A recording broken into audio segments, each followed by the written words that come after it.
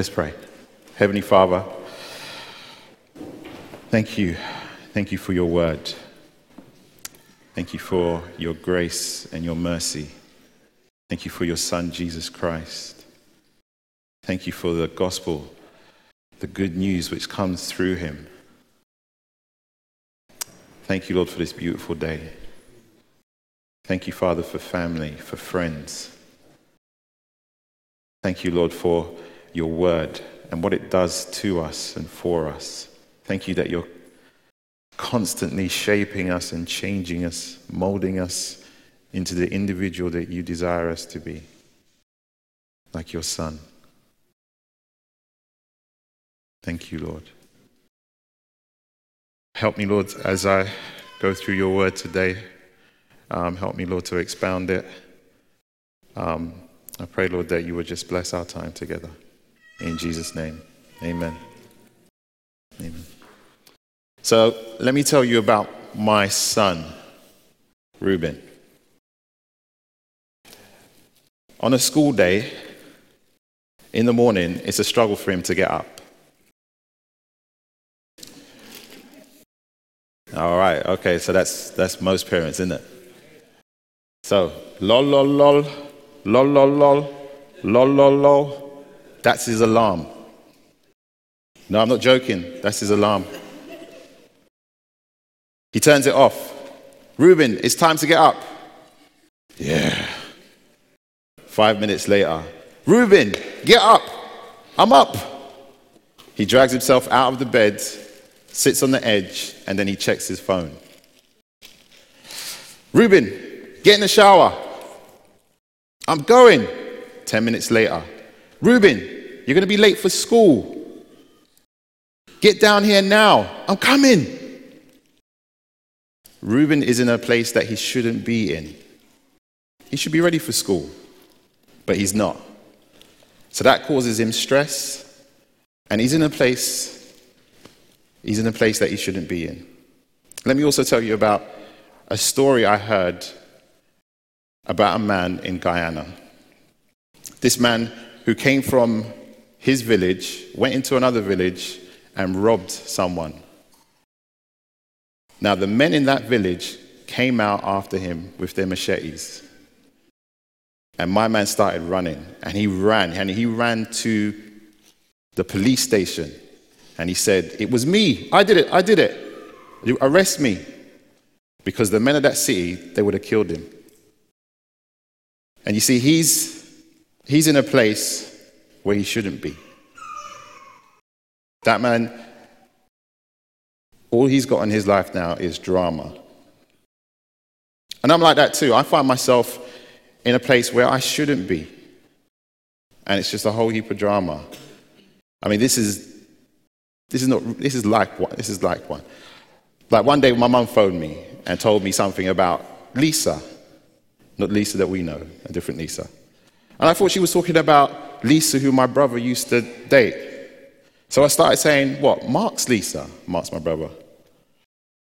No, my mum said, Lisa at church. I was like, oh. Is Mark going back out with that girl again, said mum. I said, no, I meant as in the girl he used to go out with. My mum said, are you trying to cover your back? I was like, no. I found myself in a place that I shouldn't have been. You know what I mean? It was drama. As Christians, we often find ourselves in places where we shouldn't be in. And what happens is it causes us drama. You know the places. You've got them in your mind right now. Some places are places of sin, and other places are like, you know that you shouldn't go there. So, let's see what the Bible has to say about this. Please turn with me to Genesis 34.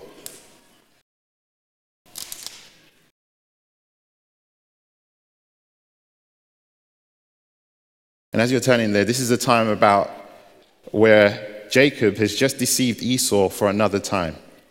And this time, he does it by not going with Esau to a place called Seir, which is southwest of the Dead Sea. Instead, he goes to a place called Shechem, which is north of the Dead Sea. And at this time, God is dealing with Jacob. God has told him to return to a place called Bethel. Bethel is where Jacob first met God, where he saw the angels of God ascending and descending on that place. But instead of going to Bethel, where is he? He's in Shechem. So Jacob is in a place that he shouldn't be in. So let's have a look at the passage and see what happens. Let's read verses 1 to 4. Now Dinah, the daughter of Leah, whom she had borne to Jacob, went out to see the women of the land. And when Shechem, the son of Hamor, the Hivite, the prince of the land, saw her, he seized her and lay with her and humiliated her. And his soul was drawn to Dinah, the daughter of Jacob. He loved the young woman and spoke tenderly to her. So Shechem spoke to his father Hamor, saying, "Get me this girl for my wife." In these verses, we see something terrible happen. Dinah is Leah's daughter and has gone out to see the other women of the land. And Shechem, Prince Shechem, has clocked her. He wants her. He's the prince of the land, and so he can get whatever he wants. And so he takes her, has sex with her, and in doing that, he humiliates her. Now, in some translations or in some places, it says that it's either he raped her or what he did was basically he had sex before marriage with her. But either way, it's just a total humiliation. It's something that should never be done. But it's a little bit weird in that Shechem still loves her. He didn't hate her. Instead, he wanted her to be his wife. Poor Dinah. She's paying for the consequences of Jacob being in a place that he shouldn't have been in. She's hurt. She's humiliated. And this is what happens when we're in the wrong place. It can cause those around us to get hurt, to feel betrayed, to feel not cared for, and to feel alone. It's like a classic scenario. Boy meets girl, girl likes boy holds hands, girl responds, and they say nothing will happen. Boy kisses girl kisses back. They say nothing will happen, and then they have sex. And then in 9 months, in some cases, it's drama, isn't it? They're in a position where they don't want to be. They've got a baby that they weren't necessarily expecting at this moment in time.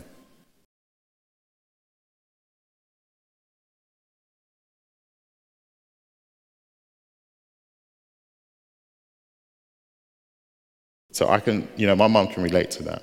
Before I was born, my biological father left her because they were in a place where they shouldn't have been. So what does Jacob do when he hears of Dinah being humiliated? Let's look at verses 5 to 7.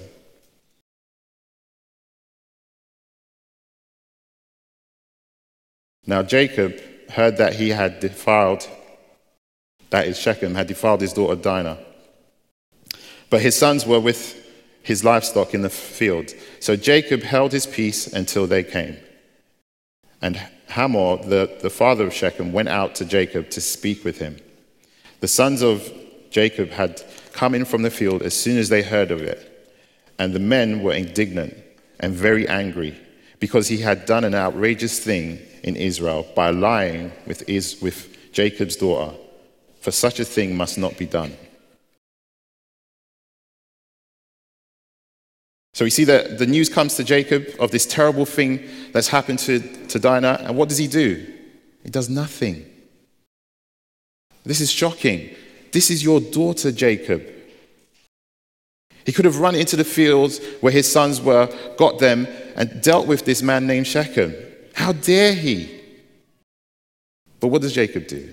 He does nothing. I got to admit, as I was reading this beforehand, I got vexed.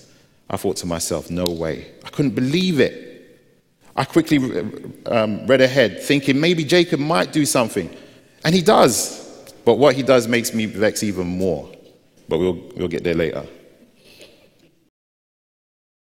And so Jacob did nothing. And I wonder if it was because Dinah was the daughter of Leah, his first wife. You remember the story, how Jacob fell in love with Rachel and he wanted to marry her. And Laban, her dad, said he had to work 7 years for her. And the 7 years went like that. He was happy to work for those 7 years. Then there was a wedding, and Jacob was a happy man on his wedding night. But in the morning when he wakes up, he sees that it's Leah. It's not Rachel. He's vexed. He goes to Laban, why have you done this? And Laban explains, you know what, the firstborn must be married off first in his culture. And if Jacob wanted to marry Rachel, he had to work another 7 years. And so Jacob worked another 7 years. And this time he marries Rachel. And so this could be the reason, probably, why he didn't really care for Dinah, because she was from Leah. He didn't care about her because he cared about Rachel more. So now Hamor, in verse 6, Shechem's dad, goes to speak with Jacob. And again, Jacob doesn't do anything. He doesn't say anything to him. He doesn't rough him up. He doesn't tell Hamor about himself. He doesn't tell him about how he raised his son bad. Nothing. Which is in contrast to when his sons come back from the field. They're vexed. This is a madness. This should never have happened to our sister. But Shechem is in love with her and wants to marry her. Let's look at verses 8 to 12. But Hamor spoke with them, saying, the soul of my son Shechem longs for your daughter. Please give her to him to be his wife. Make marriages with us. Give your daughters to us, and make our daughters for yourselves. You shall dwell with us, and the land shall be open to you. Dwell and trade in it, and get property in it. Shechem also said to her father and to her brothers, let me find favor in your eyes, and whatever you say to me, I will give.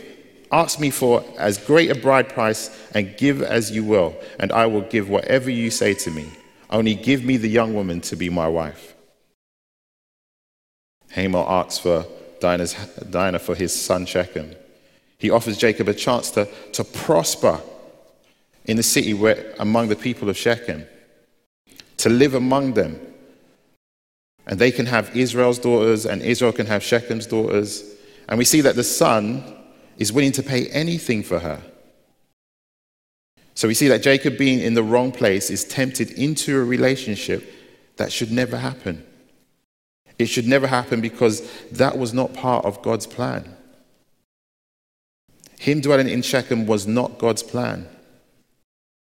The children of Israel marrying into another tribe was not God's plan. So we see that being in the wrong place can tempt you back into the world and the temptations that the world offers.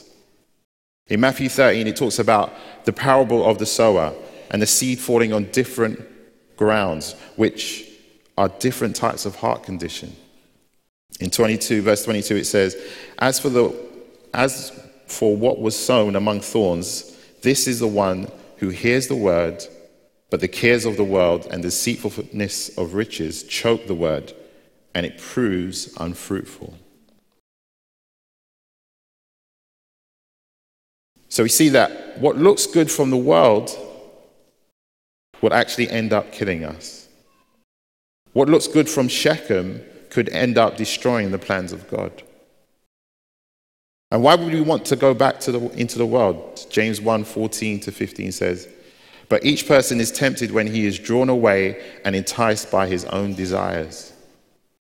Then desire, when it has conceived, gives birth to sin, and sin, when it is fully grown, brings forth death. We are tempted by our own desire. We have a desire, but it's not for the Lord, because the world draws us.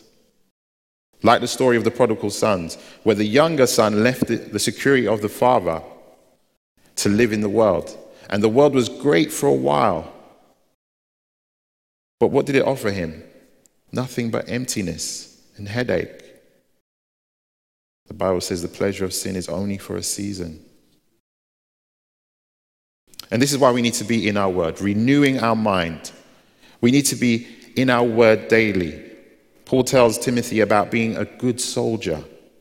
He says in 2 Timothy 2:4, no one engaged in warfare entangles himself with the affairs of this life. And it's true, when the men go overseas and they're abroad and they're fighting, they're not getting into no civilian business.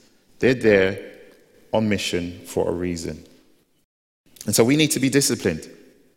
We need to recognize that it's a real war that we're in. And there's a real enemy who wants us to fail in following God. The Bible says he's a roaring lion seeking who he may devour.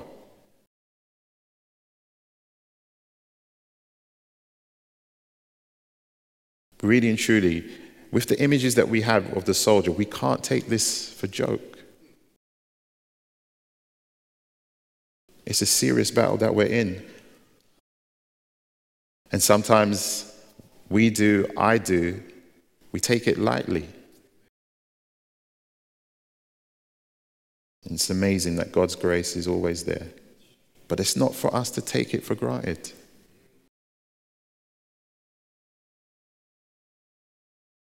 I think us in the West, we have it so easy. We do, don't we?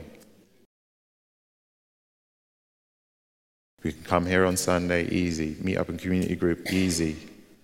No one tell me that they can't make community group or Sunday. Prayer meeting, easy. But there's other people like in North Korea, China, it's a struggle for them. Let's make good use of the time that we have. For where we're at and what we have, oh my gosh. We should be able to reel off a book or something, at least, of the Bible. We've got time. But it's what we do with our time. It's how we spend it.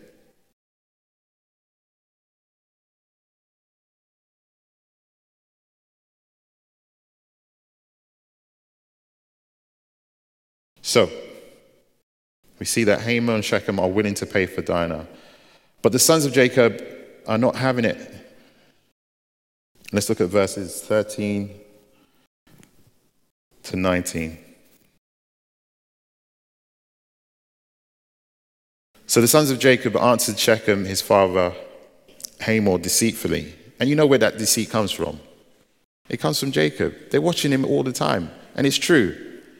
If you're a dad and your son's watching you, he's watching everything. He's not just watching the good stuff. He's watching the bad stuff too. So when they see that he's deceitful to Esau, you know what? It's quite easy for them to do the same thing, isn't it? Got a little confession to make. I like pralines and cream ice cream, man. It's so nice.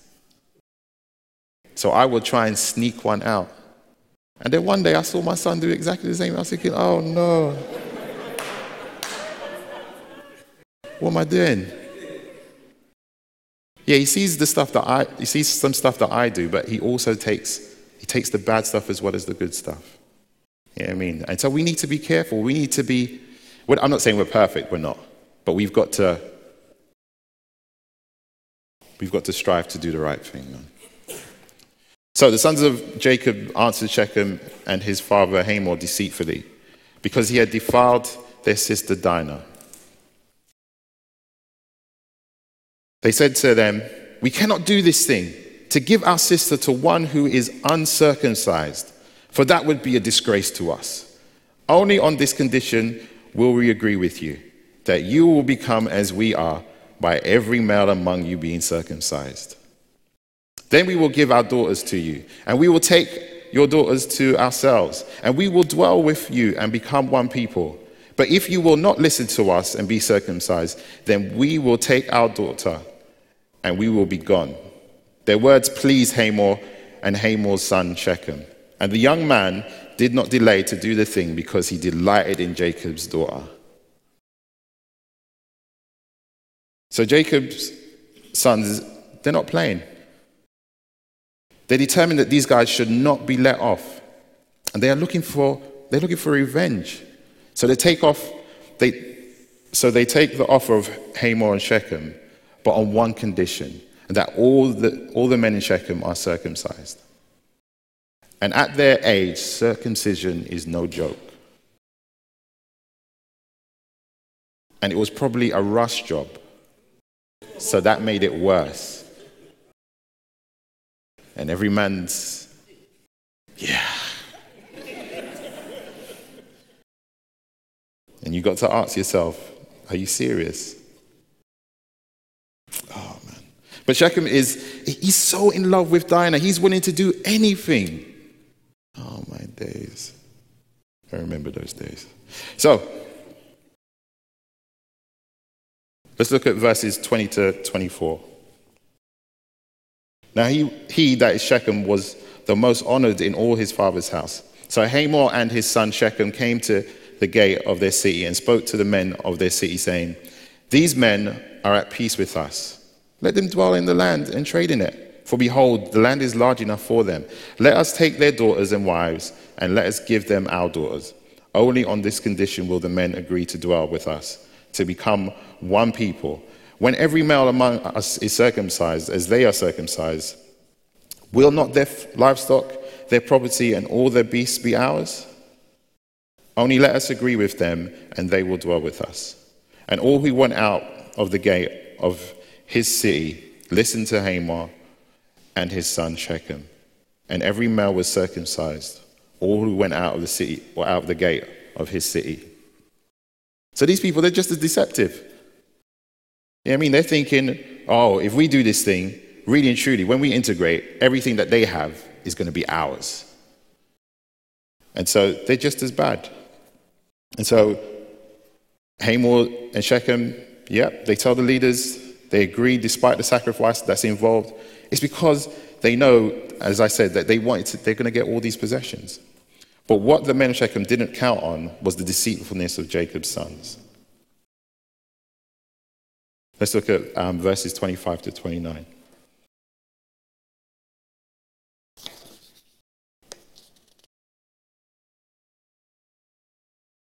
On the third day, when they were sore, two of the sons of Jacob, Simeon and Levi, Dinah's brothers, took their swords, came against the city while it felt secure, and killed all the males. You see, it had to be bad, didn't it? It had to be a rush job, and they must have been sore. It's the third day. They must have been crying on the first day. Bawling on the second day. The third day, they're just calming down. And so it was bad. They killed Hamor and his son Shechem with the sword and took Dinah out of Shechem's house and went away. The sons of Jacob came upon the slain and plundered the city because they had defiled their sister. They took their flocks and their herds and donkeys and whatever was in the city in the field, all their wealth, all their little ones and their wives. All that was in the houses they captured and plundered. They took everything. There was no surprise attack needed. The man's in pain. Let's just take everything. And they did. Everything. There wasn't nothing left. And so in verses 30 to 31, then Jacob said to Simeon, and this is the time when Jacob's saying something. This is the first time he's opened his mouth since his daughter's rape. And this is the thing that got me vexed. He should have done something, and he didn't. He just held his silence. Why? Because he's thinking, I could profit from this. And it's just terrible. So then Jacob said to Simeon and Levi, you have brought trouble on me by making me stink to the inhabitants of the land, the Canaanites and the Perizzites. My numbers are few, and if they gather themselves against me and attack me, I shall be destroyed, both I and my household. But they said, should he treat our sister like a prostitute? And they're right. They're absolutely right. They did the righteous thing.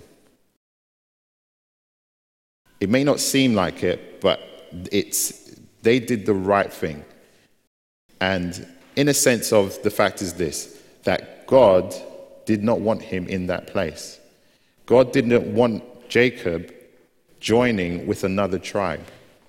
Otherwise, it would have diluted the line of the offspring that was going to come out of their line. So they, in a sense, responded rightly, sort of, but they responded where Jacob didn't. You can come back to me on that later. So at this bit, Jacob doesn't care that Dinah is saved or that their enemy is defeated. What he cares about is what the surrounding nations will think about him. And this is what happens when we are in a place that we shouldn't be. We care more about our reputation. We care more for the things of the world than our brothers and sisters in the Lord. Hebrews 10:24-25 says, "And let us consider how to stir up one another to love and good works, not neglecting to meet together as the habit of some, but encouraging one another, and all the more as you see the day drawing near." Do we do this? I know that I'm guilty of not doing this sometimes. I know before there was community group in my house, there used to be women's meeting. And when women's meeting done, guess what? It was time for you to go. You know what I mean? I made my presence felt. It was time to go. The Lord has really softened me, trust me. Yeah. It got bad one day. I came home and there was someone in the house. They were at the computer. My wife was in the next room. And I looked at them and I said, "What are you doing there? You need to go home." They started to cry. All right, look, I felt bad. I felt bad for the way that I said it. I didn't feel bad for what I said. They did need to go home. It was late. They shouldn't be here. They should be in their yard. Now, they haven't come to my house back again, so I don't know. But the Lord is softening me, serious, honestly.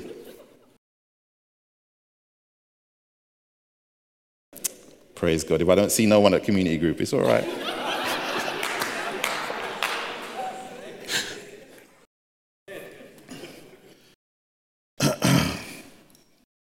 So Jacob becomes fearful as he did when he was running from Esau.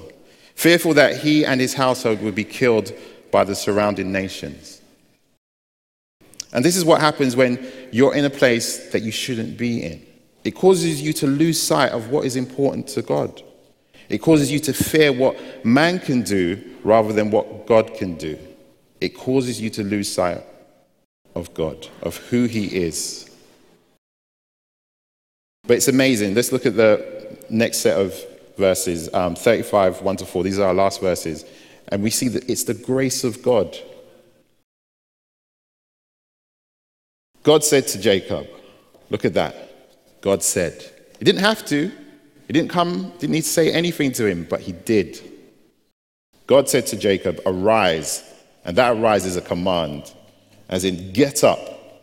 Go up to Bethel and dwell there. Make an altar there to the God who appeared to you when you fled from your brother Esau. So Jacob said to his household and to all who were with him, put away the foreign gods that are among you, and purify yourselves, and change your garments. Then let us arise and go up to Bethel, so that I may make an altar there. So I may make there an altar to the God who answers me in the day of my distress, and has been with me wherever I have gone. So they gave to Jacob all the foreign gods that they had, and the rings that were in their ears. Jacob hid them under the terebinth tree that was near Shechem. Here we see God command Jacob to go up to Bethel. He calls him out of Shechem and says, go to Bethel. Bethel means house of God. He commands him to go and live there, to live in the house of God. And this is what we as Christians are to do, to live in God's house. God's house is where God dwells. It is his temple. The Bible says we are the temple of God.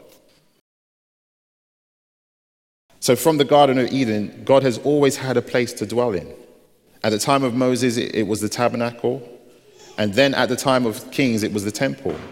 And when Jesus came, he was called Emmanuel. And what does that mean? God with us.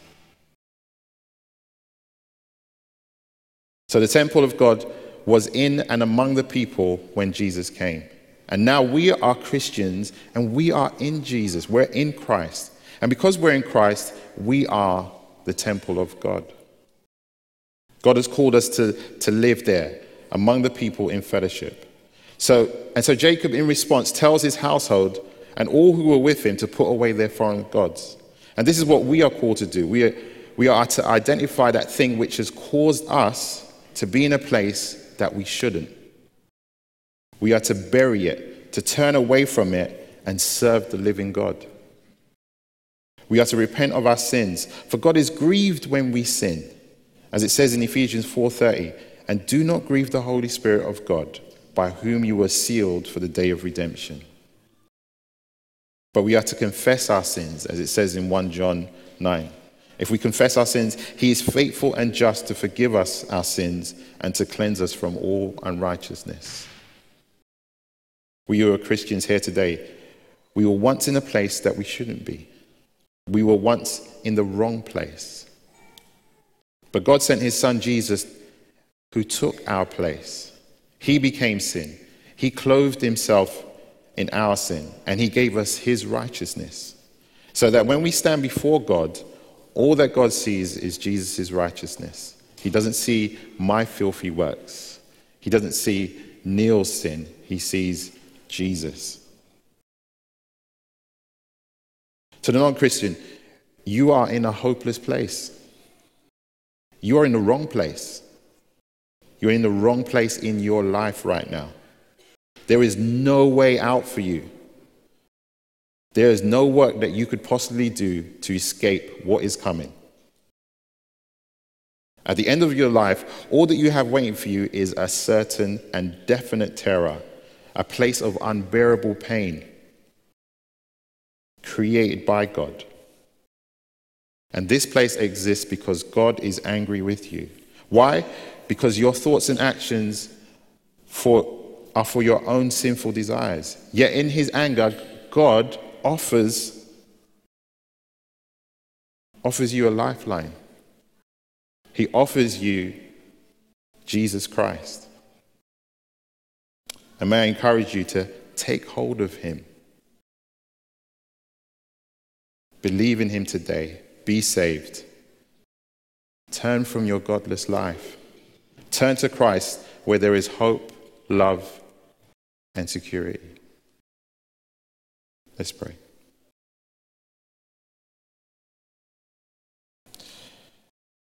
Heavenly Father,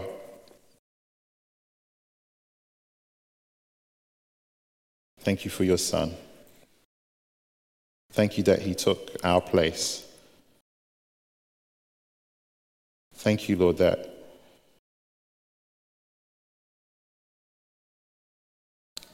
he took the wrath that I deserved, that we deserved.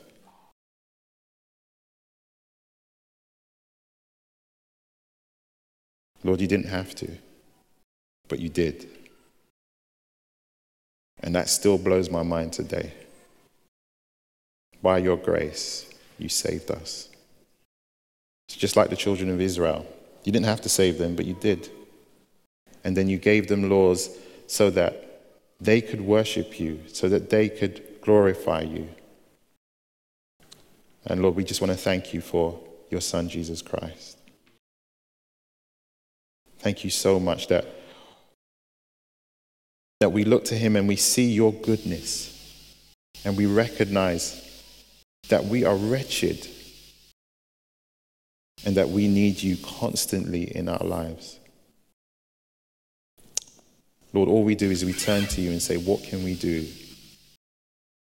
Help us, Lord, to be more like your Son. Help us, Lord, to serve you, to stay away from that place that would so easily take us away from you. Thank you, Father. Thank you, Lord, that before I had no hope. But you being introduced to, me being introduced to you, I now have a hope. I thank you so much, Lord. In Jesus' name, amen.